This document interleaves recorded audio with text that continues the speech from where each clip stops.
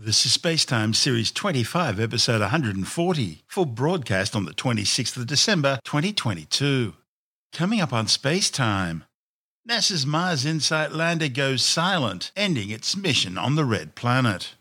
The biggest Marsquake ever recorded. And the 2022 launch window closes on Southern Launch without a liftoff all year. All that and more coming up on Spacetime. Welcome to Space Time with Stuart Gary.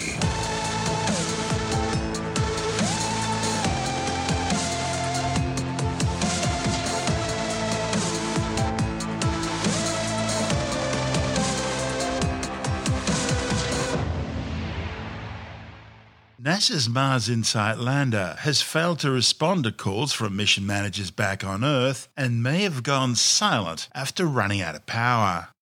Attempts to re-establish communications with the spacecraft have so far been unsuccessful, and teams at NASA's Jet Propulsion Laboratory in Pasadena, California are now coming to terms with the possibility that the mission is over. InSight has been studying the Martian interior over the past 4 years, but the constant and gradual buildup of dust on its solar arrays has meant a steady and consistent drop in the power available to run its systems. The lander's power has been declining for months now, and mission managers were expecting the mission to come to its end before January. By November, InSight's solar arrays were generating just 20% of the power they were producing when the spacecraft first landed on Mars 4 years ago.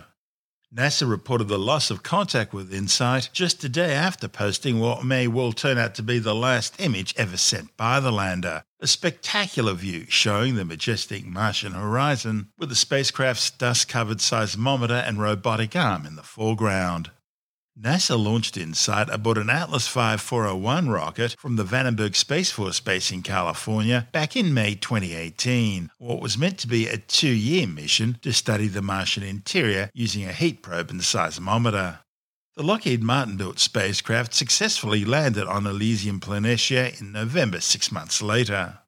The heat probe, which was supposed to drill a few meters beneath the Martian surface, failed to reach its target depth because of the unusual sandy regolith. But the seismometer was a great success, detecting over 1,300 Marsquakes and providing scientists with a unique insight into the red planet's internal structure. Seismology provides scientists with a picture of what's happening beneath the planet's surface, including its water content, how much crust there is, and how the deep interior is structured. Like on Earth, most detected Marsquakes are thought to occur due to fault movements. As the planet cools, it contracts. But Mars also gets a lot of meteor impacts, and these also send vibrations through the planet like a hammer hitting a bell. Its initial success meant the 684-kilogram lander's mission was ultimately extended another 2 years. Overall, InSight was operational on Mars for 1,440 sols, that is Mars days, the equivalent of 1,480 Earth days. This report from NASA TV. Touchdown confirmed. InSight has been fantastically successful. We've gotten more science than we had ever dreamed that we would get during the course of this mission. InSight's primary goal was to better understand how the terrestrial planets, the rocky planets, formed and evolved. First, we landed an incredibly sensitive seismometer on the surface of Mars, and with that we were able to record over 1,300 Marsquakes. And these range all the way from tiny little tremblers that just barely go over the noise background to a handful of quakes that were larger than magnitude 4. And feeling those vibrations, the scientists can actually take that information and use that to reconstruct all the material that those Marsquakes traveled through and thereby see the interior of the planet. We looked at its core, which is big and not very dense. We looked at its mantle, which is not so hot. And we looked at its crust, which is not too thick and not too dense compared to some of our pre-mission expectations.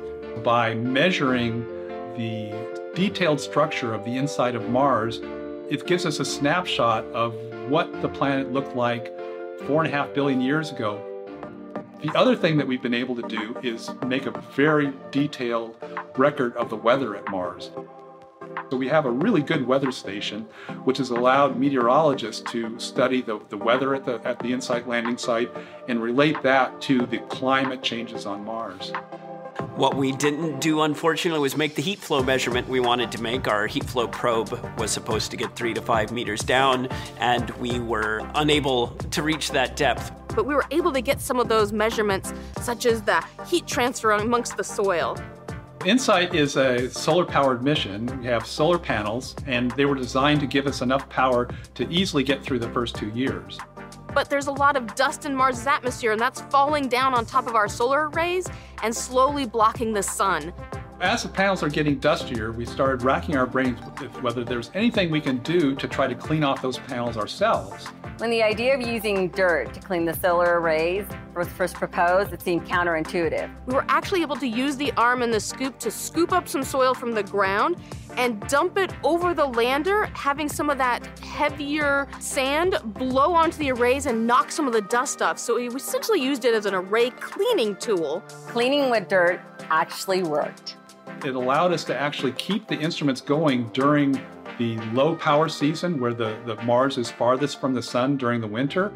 Unfortunately, later the power dropping so quickly due to the atmosphere getting dustier, due to the alignment of Mars and the sun. The last day is bittersweet. That first moment where we don't hear from the lander when we expect to, that's tough. It's left a permanent mark on me. I literally tattooed InSight onto my arm. I'll never let it go. We've really rewritten sort of the chapter of the encyclopedia on the interior of Mars. That was our last big hole in our understanding of the planet. There's a lot of data that people are going to be looking at for decades to come. We accomplished so many of our science goals, and we're going to have something to look back on and be proud. And in that report from NASA TV, we heard from InSight Principal Investigator Bruce Bannert, InSight Project Scientist Mark Panning, InSight Science and Instrument Operations Lead Elizabeth Barrett, and InSight Deputy Project Manager Catherine Zamora Garcia.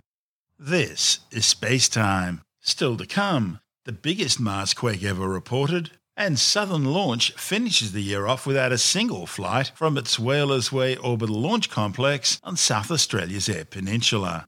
All that and more still to come on Space Time.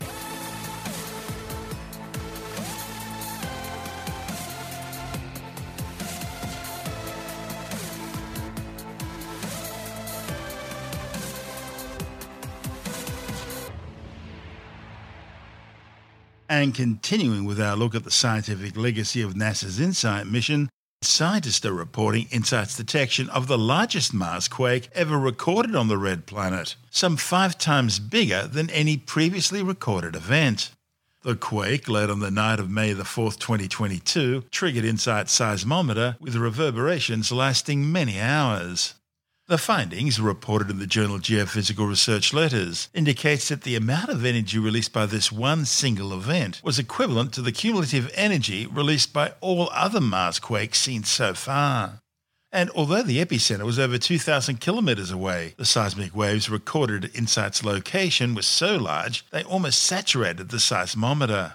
The study's lead author, Taichi Kawamura from the University of Paris, says it was the biggest Marsquake ever seen. The largest previously recorded Marsquake was in August 2021, and it was around a magnitude 4.2. By comparison, the May 2022 quake reached a magnitude 4.7. And remember, just like the open-ended Richter scale readings on Earth, Marsquake readings are logarithmic. The quake was so powerful, it was the first time scientists were able to identify surface waves moving along the crust and upper mantle that had travelled around the planet multiple times.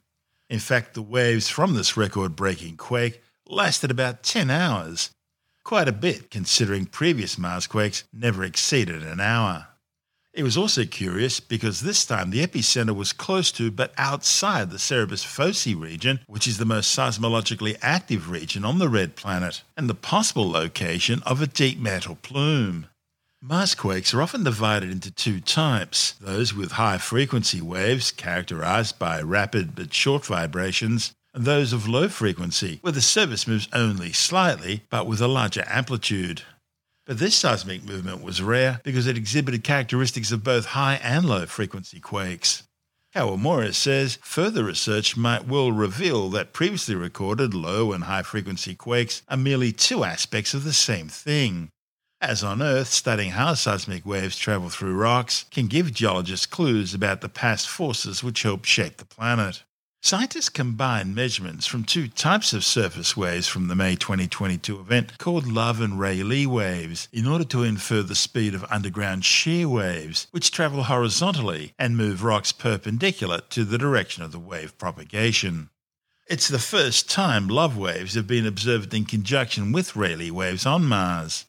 The measurement showed that the shear waves move faster in the crust when rocks between 10 and 25 kilometres underground oscillate in a direction almost parallel to the planet's surface, compared to rocks which are vibrating in a vertical direction. This wave speed information is related to deformations inside the crust. Alternating volcanic rocks and sedimentary layers, likely deposited long ago or from a very large impact event, most likely account for the seismic wave measurements being observed. Now, these data also enabled scientists to learn that shear waves are moving faster in the Martian southern highlands area than in the northern lowlands. The northern hemisphere of Mars has lower elevation and is covered with more craters than the southern hemisphere. A large asteroid impact in the lowlands has been the prevalent theory to explain the origins of this difference. And the new data does point to the presence of thick accumulations of sedimentary rocks, as well as a relatively higher porosity in the lowlands. Large amounts of gas, such as trapped air in these sedimentary rocks, tend to slow the waves down. And that's more evidence supporting the idea of a giant lowlands impact. This is space-time. Still to come, we look at more stunning meteoroid impacts detected by InSight on the red planet Mars, and despite several attempts, Southern Launch is yet to fly a rocket from its Whalers Way launch site. All that and more still to come on Space Time.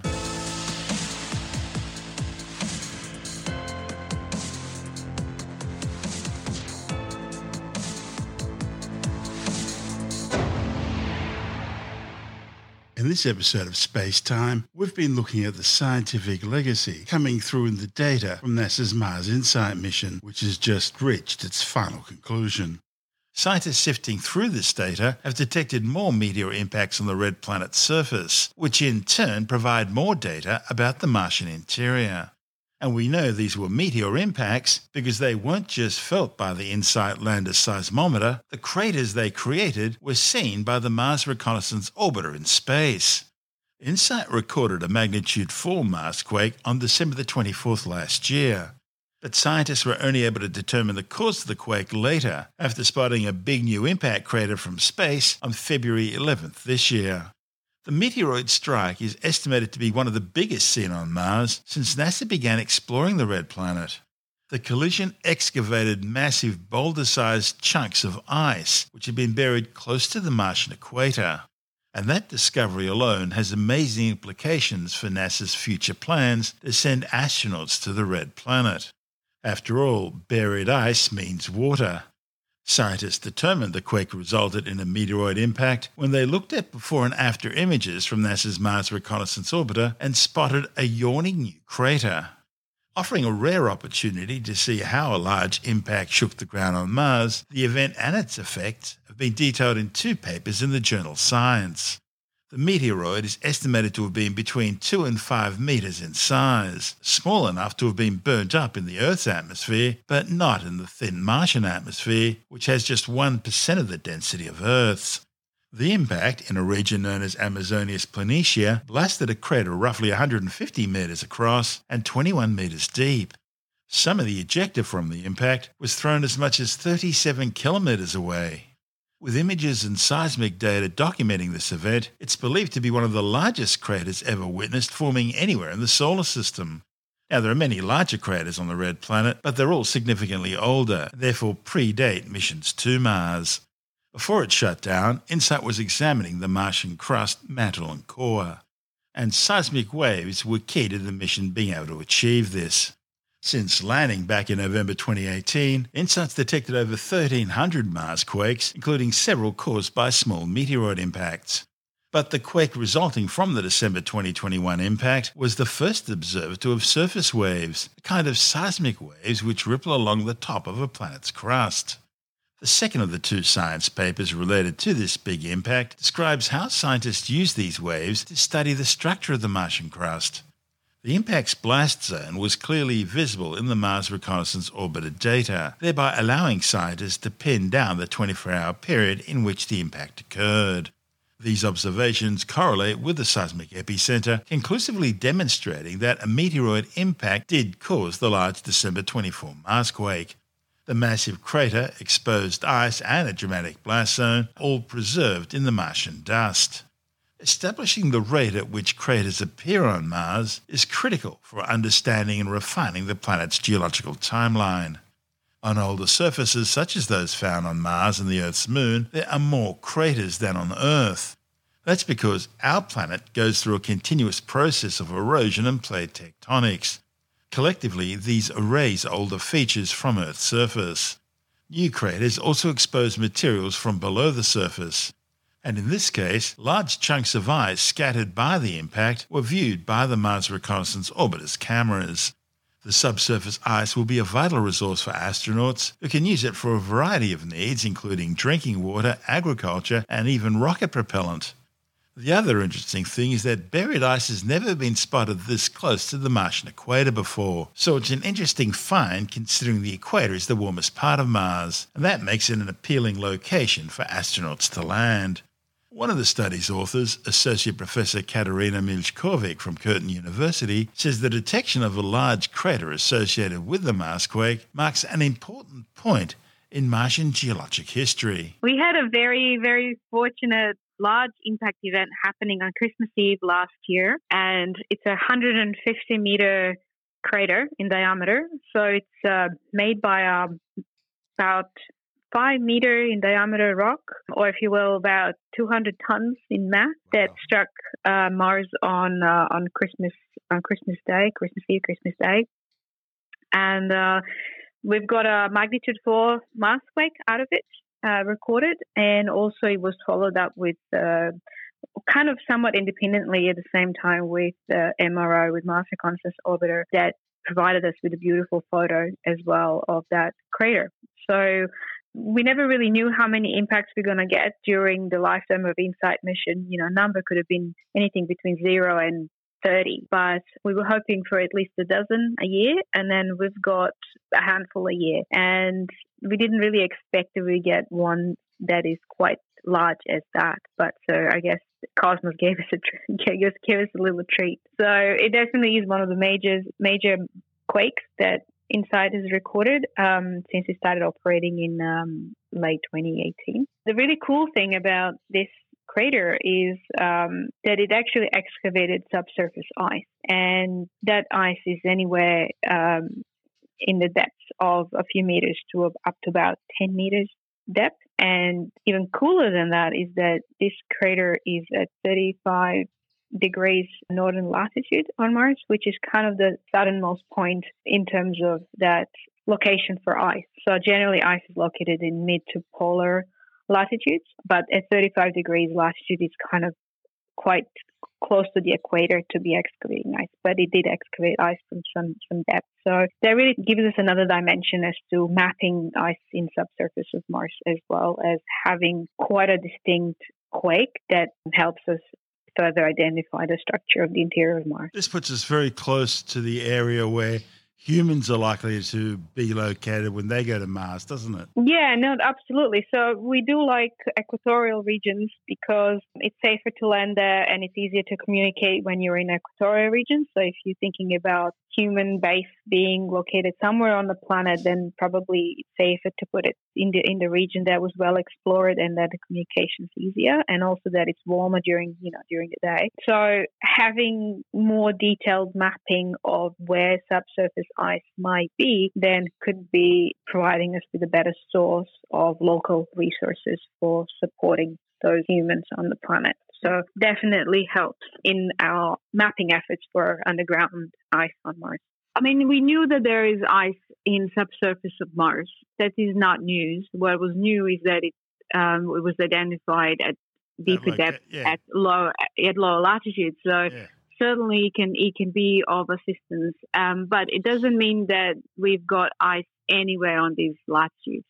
That region may as well be patchy, and we might be lucky that in some regions there is underground ice and in some regions there aren't. So I think we are a bit far from taking this information for granted in the sense that, it hasn't been confirmed that it's global distribution of ice in these regions. It just says that in one of the regions, it can exist in kind of like southern regions as well. The earlier evidence was simply what the Mars Phoenix rover had found at its location, but it was much higher latitudes where it was expected to be cold. So with Phoenix scratching the surface and finding ice there, that was expected. But to have this new ice found where it was, the only other indications really are those strange little rivulets we see on the sides of cliffs, those recurring slope lineae, which we're still not sure what they are. Some say they're dust. Others say, no, that looks like melted water. But it's all a very tantalizing mystery, isn't it?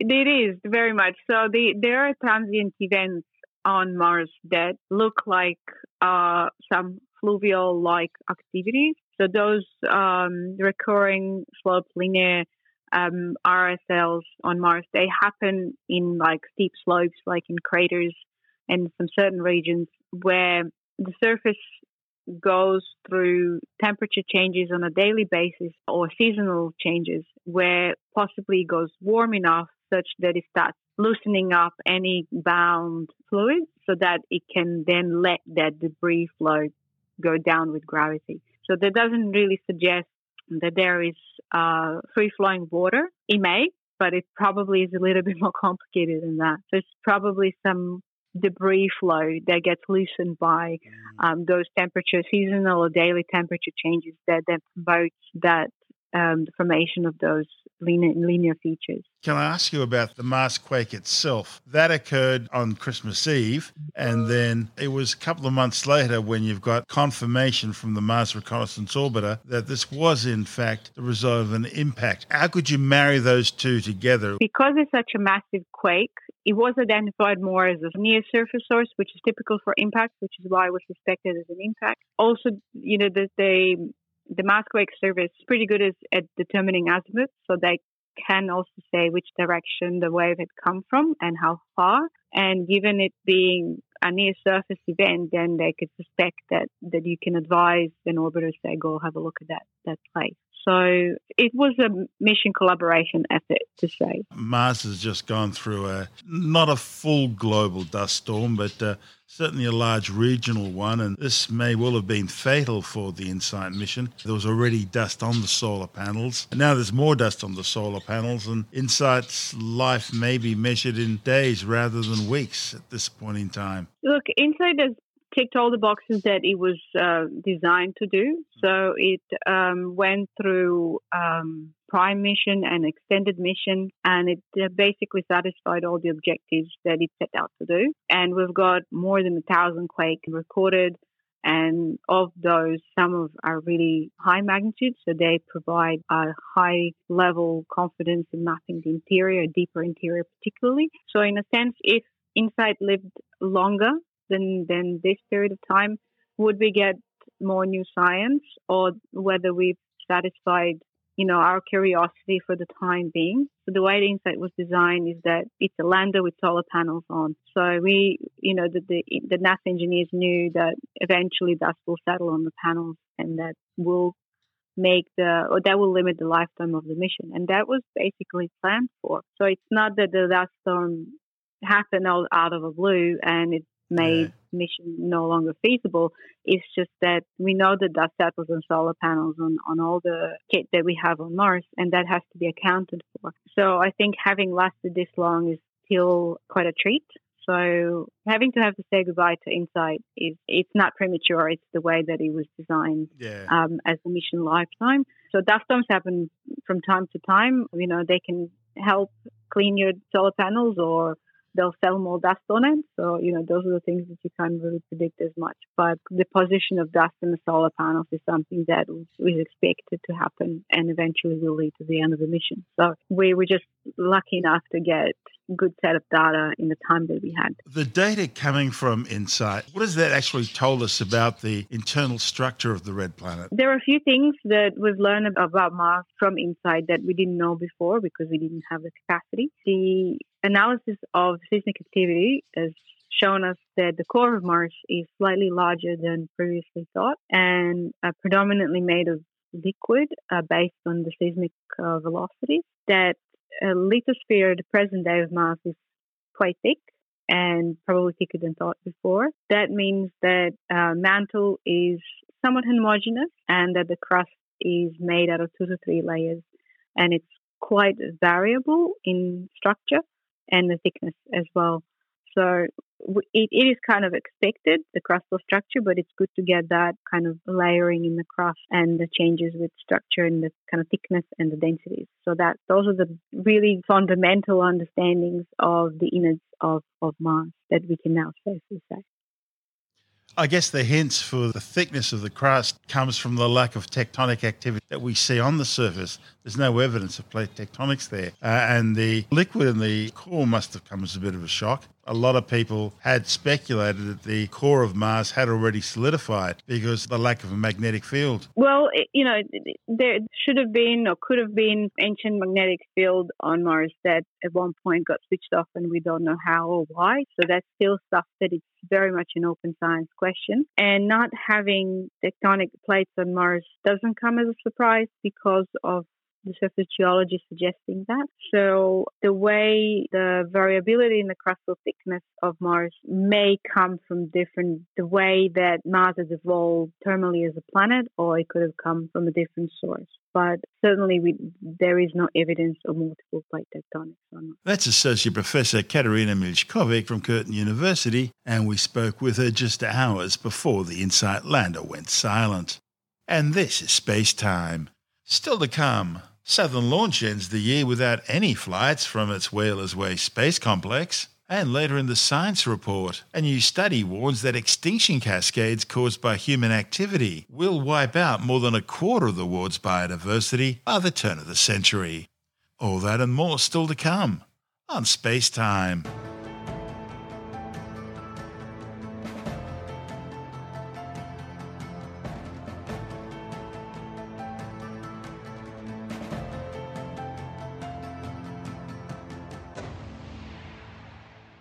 The launch window has now formally closed for the year on Southern Launch's attempts to send a rocket into the skies above its Whalers Way launch complex on South Australia's Eyre Peninsula.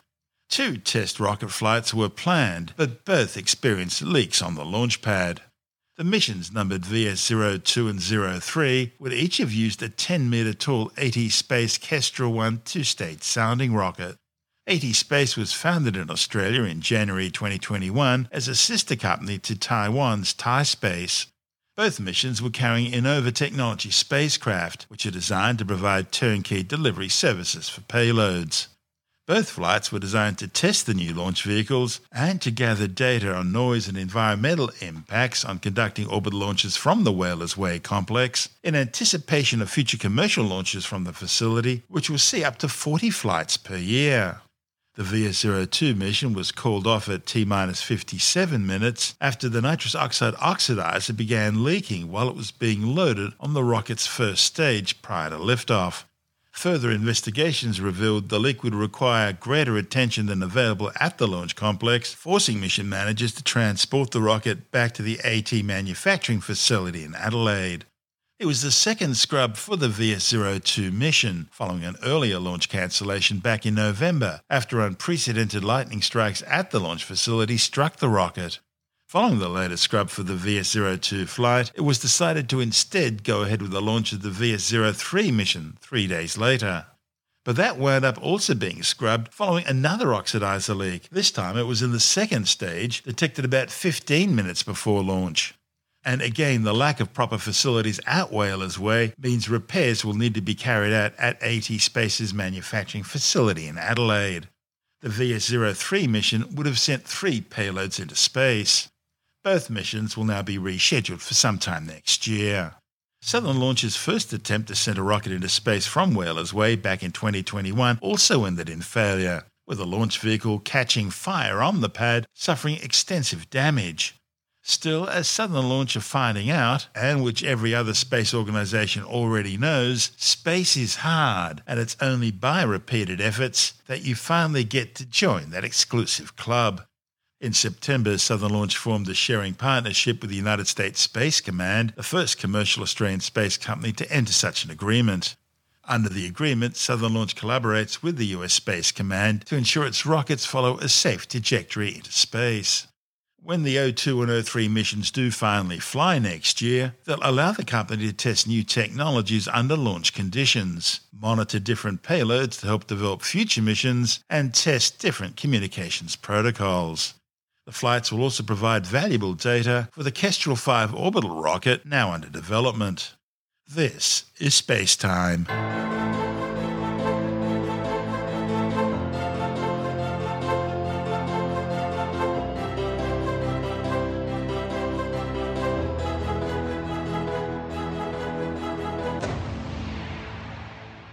And time now to take a brief look at some of the other stories making news in science this week with the Science Report. There are growing warnings today that extinction cascades caused by human land use and climate change will wipe out more than a quarter of the world's biodiversity. A report in the journal Science Advances shows that interconnected species loss through cascading extinctions are unavoidable, and that the Earth will lose some 10% of its animal and plant species by 2050, rising to 27% by the turn of the century.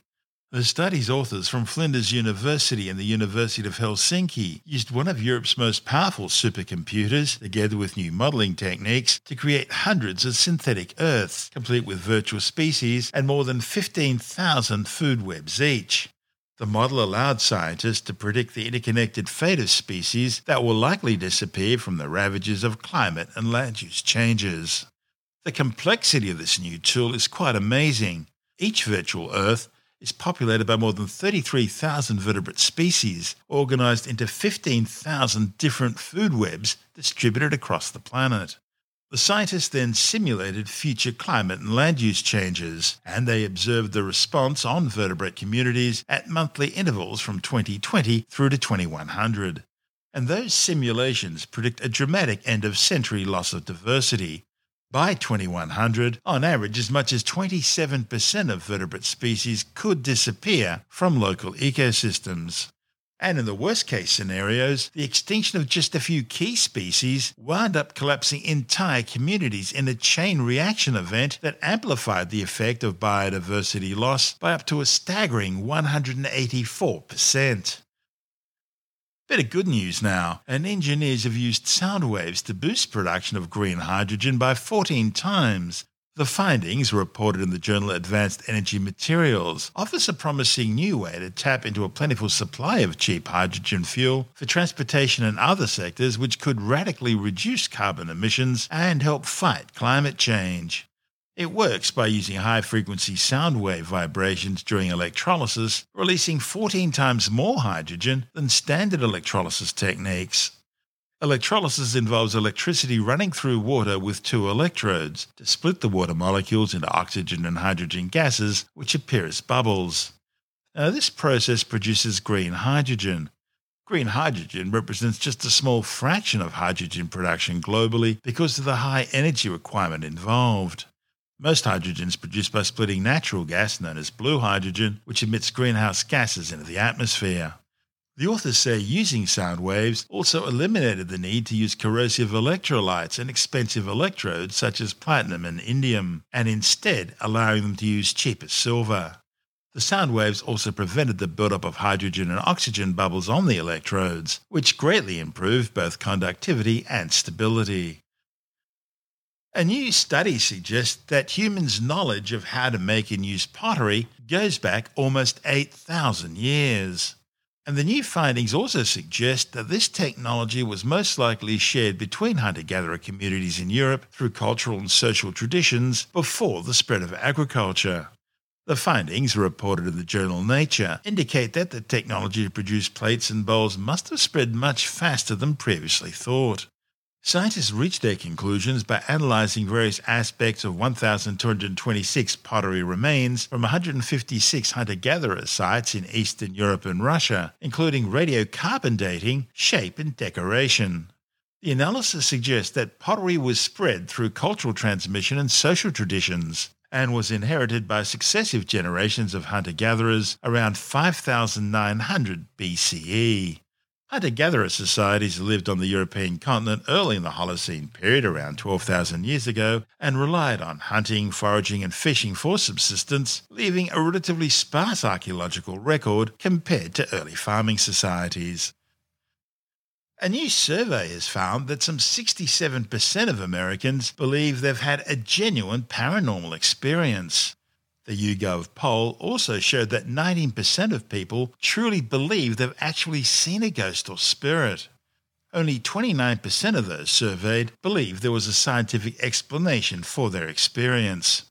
Tim Mendham from Australian Skeptics says it's amazing how many people will just assume their experience must have been supernatural. People who do the analysis of these surveys tend to be a bit on the woo side of things. They tend to be a bit of believers, but basically it's 60% of Americans, as you said, believe they've had some sort of paranormal experiences. 37% have a presence of unknown energy, which is a bit vague. 33% have a unexplained sound or music. 30% have felt or smelt an unexplained odour. 29 hearing voices, blah, blah, blah. Dog. Yeah, the odour, yeah. And the interesting thing, though, is that people have these vague feelings, and everyone can have vague feelings, like you see a movement out the corner of your eye, or something smells funny, or as you say, the dog, or you hear something which is like a house creaking or something like that. It's been very common, actually, when people are in lockdown with pandemics, they suddenly get to hear all the sounds their house makes. But 35% of the survey said there's likely to be an otherworldly or supernatural explanation. 29% think there is a scientific explanation that they just don't know what it is.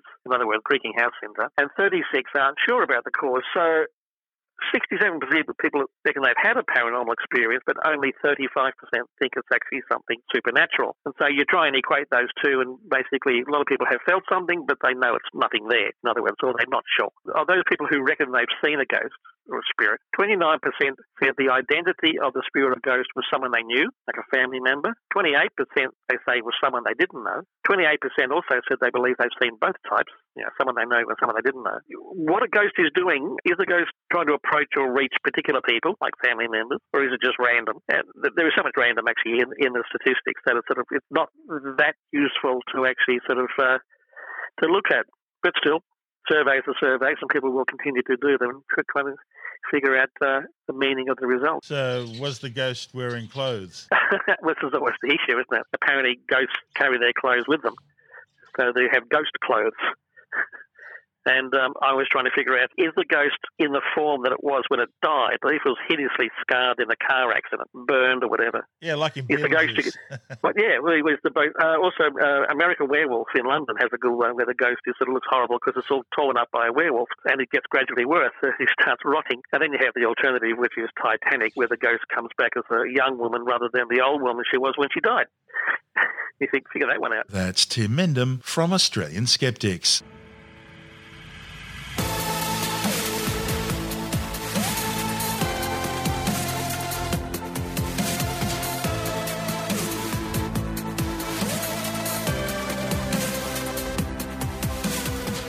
That's the show for now. Spacetime is available every Monday, Wednesday and Friday through Apple Podcasts, iTunes, Stitcher, Google Podcast, Pocket Casts, Spotify, Acast, Amazon Music, Bytes.com, SoundCloud, YouTube, your favourite podcast download provider, and from spacetimewithstuartgary.com. Spacetime's also broadcast through the National Science Foundation on Science Zone Radio and on both iHeartRadio and TuneIn Radio. And you can help to support our show by visiting the Spacetime store for a range of promotional merchandising goodies, or by becoming a Spacetime patron, which gives you access to triple-episode commercial-free versions of the show, as well as lots of bonus audio content which doesn't go to air, access to our exclusive Facebook group, and other rewards. Just go to spacetimewithstuartgary.com for full details. And if you want more space time, please check out our blog, where you'll find all the stuff we couldn't fit in the show, as well as heaps of images, news stories, loads of videos, and things on the web I find interesting or amusing. just go to spacetimewithstuartgary.tumblr.com. That's all one word, and that's Tumblr without the E. You can also follow us through @StuartGary on Twitter, @SpacetimeWithStuartGary on Instagram, through our Spacetime YouTube channel, and on Facebook, just go to facebook.com/Spacetime with Stuart Gary. And Spacetime is brought to you in collaboration with Australian Sky and Telescope magazine, your window on the universe. You've been listening to Spacetime with Stuart Gary. This has been another quality podcast production from Bytes.com.